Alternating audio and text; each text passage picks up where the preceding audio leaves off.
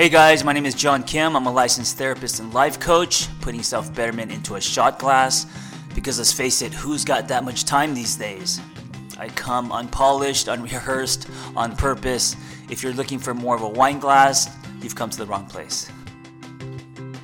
Also, I want to mention some big news. Journey is now affiliated with Wanderlust. We're the only life coaching company to partner with them, and myself, Noel, and many of our Catalyst life coaches will be at Wanderlust Stratton, which is in Vermont, from June 21st through the 24th. If you want to join us, you can get 10% off tickets using the code JRNI 2018.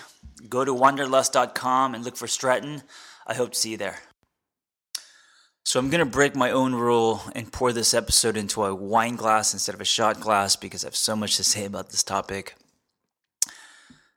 How to find your personal legend / discover who you are. So when we're born, we are whole, right? We are complete. We are quote unquote perfect. You don't look at a baby and see all the things that are wrong with him or her. You look at a baby and you see endless possibilities. You see potential. You see a blank canvas, right? Babies are impressionless. And then, of course, with life, we start to get impressions.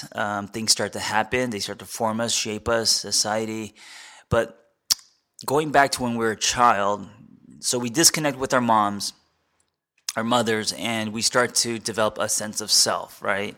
What we like, what we don't like, what makes us happy. We start to get very curious about the world, and there's this magic age. It's right before school and peer pressure and bullying and all of that stuff. For me, it was around age 10. It's not like that for everyone.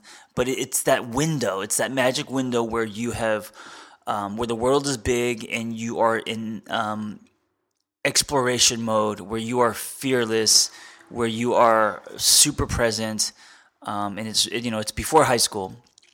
I think also before junior high, right? Because that's when other factors that kick in that make us insecure and afraid. And all of that. So right before then, there's this magic window where you are free.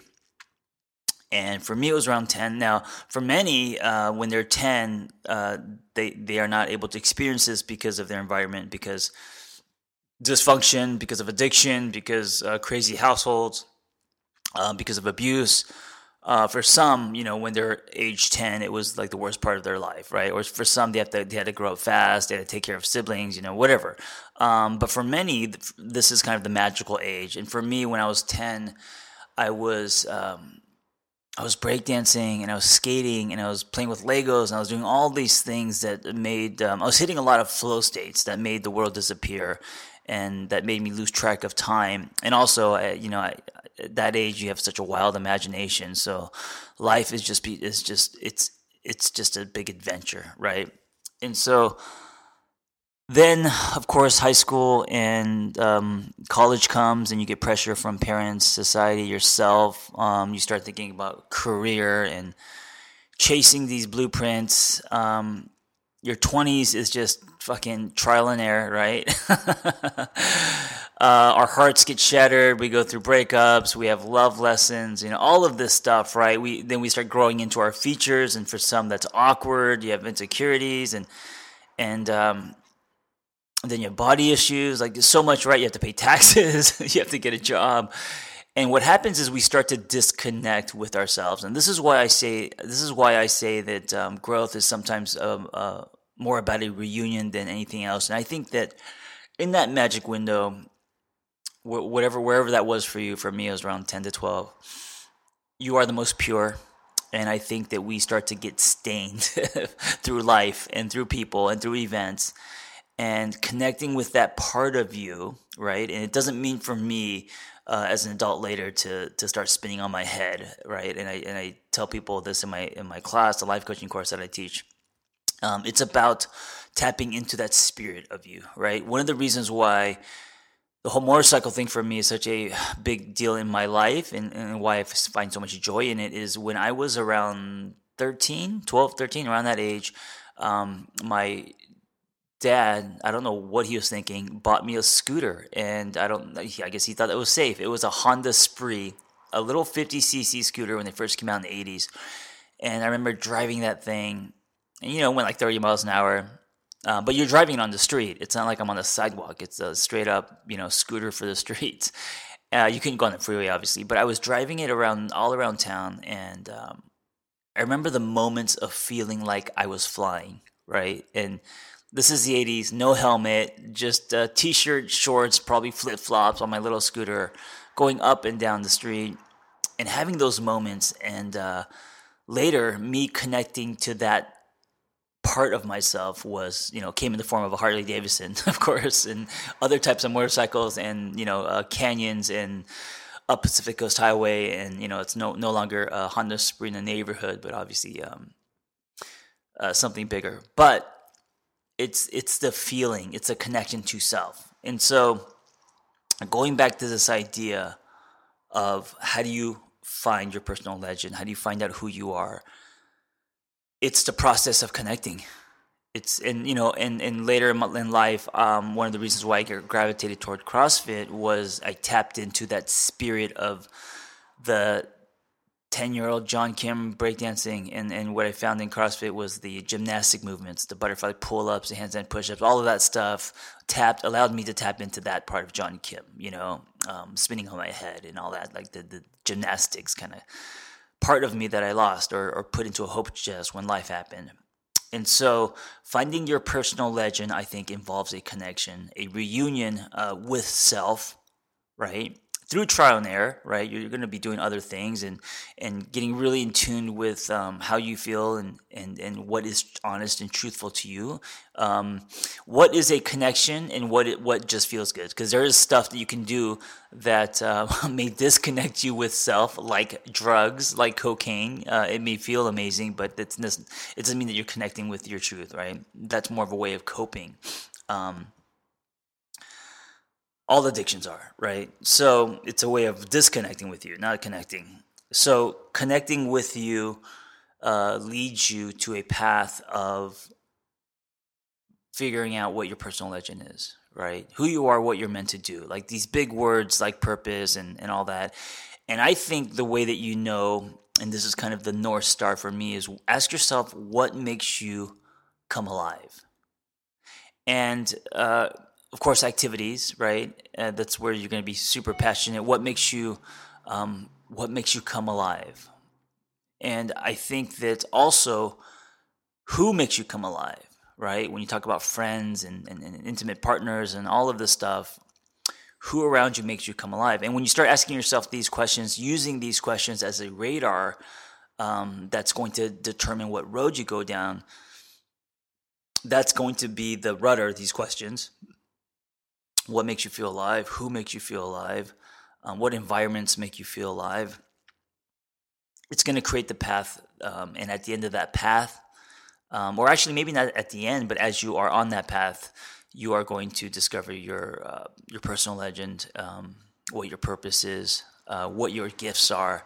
And I think that it's not, I talk about like the rainbow and everyone's chasing the big pot of gold at the end. I don't think it's like that with purpose.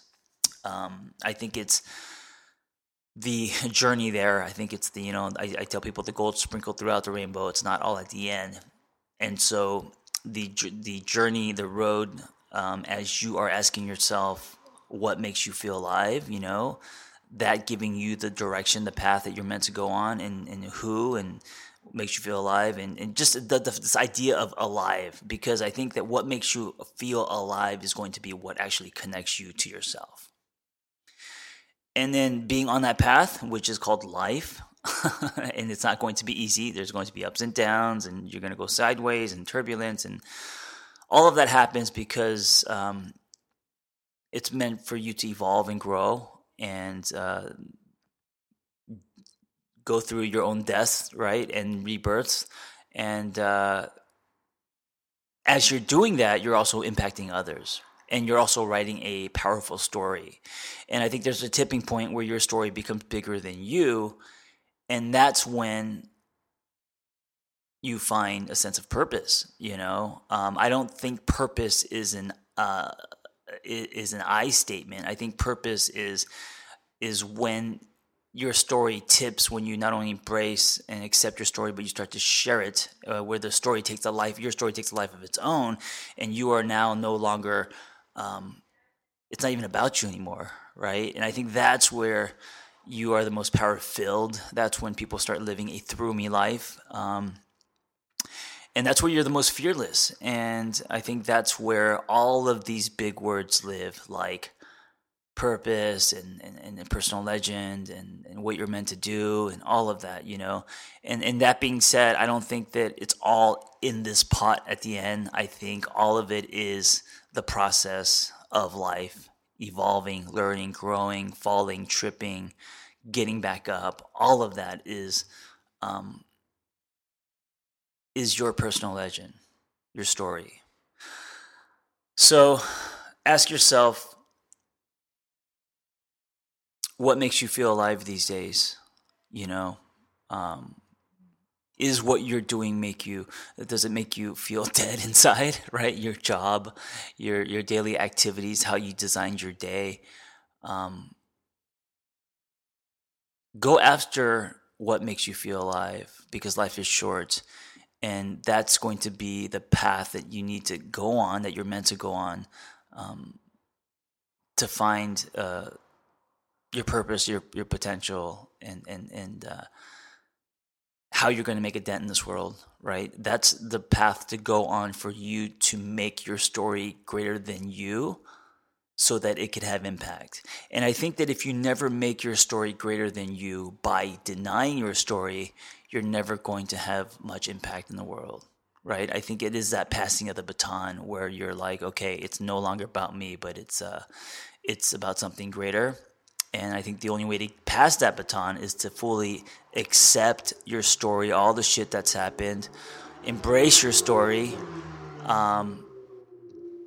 and then the final piece is sharing your story. And the way that you do it is up to you, because your story is meant to help others, because we're tribal creatures, and that's how we learn and grow is through each other.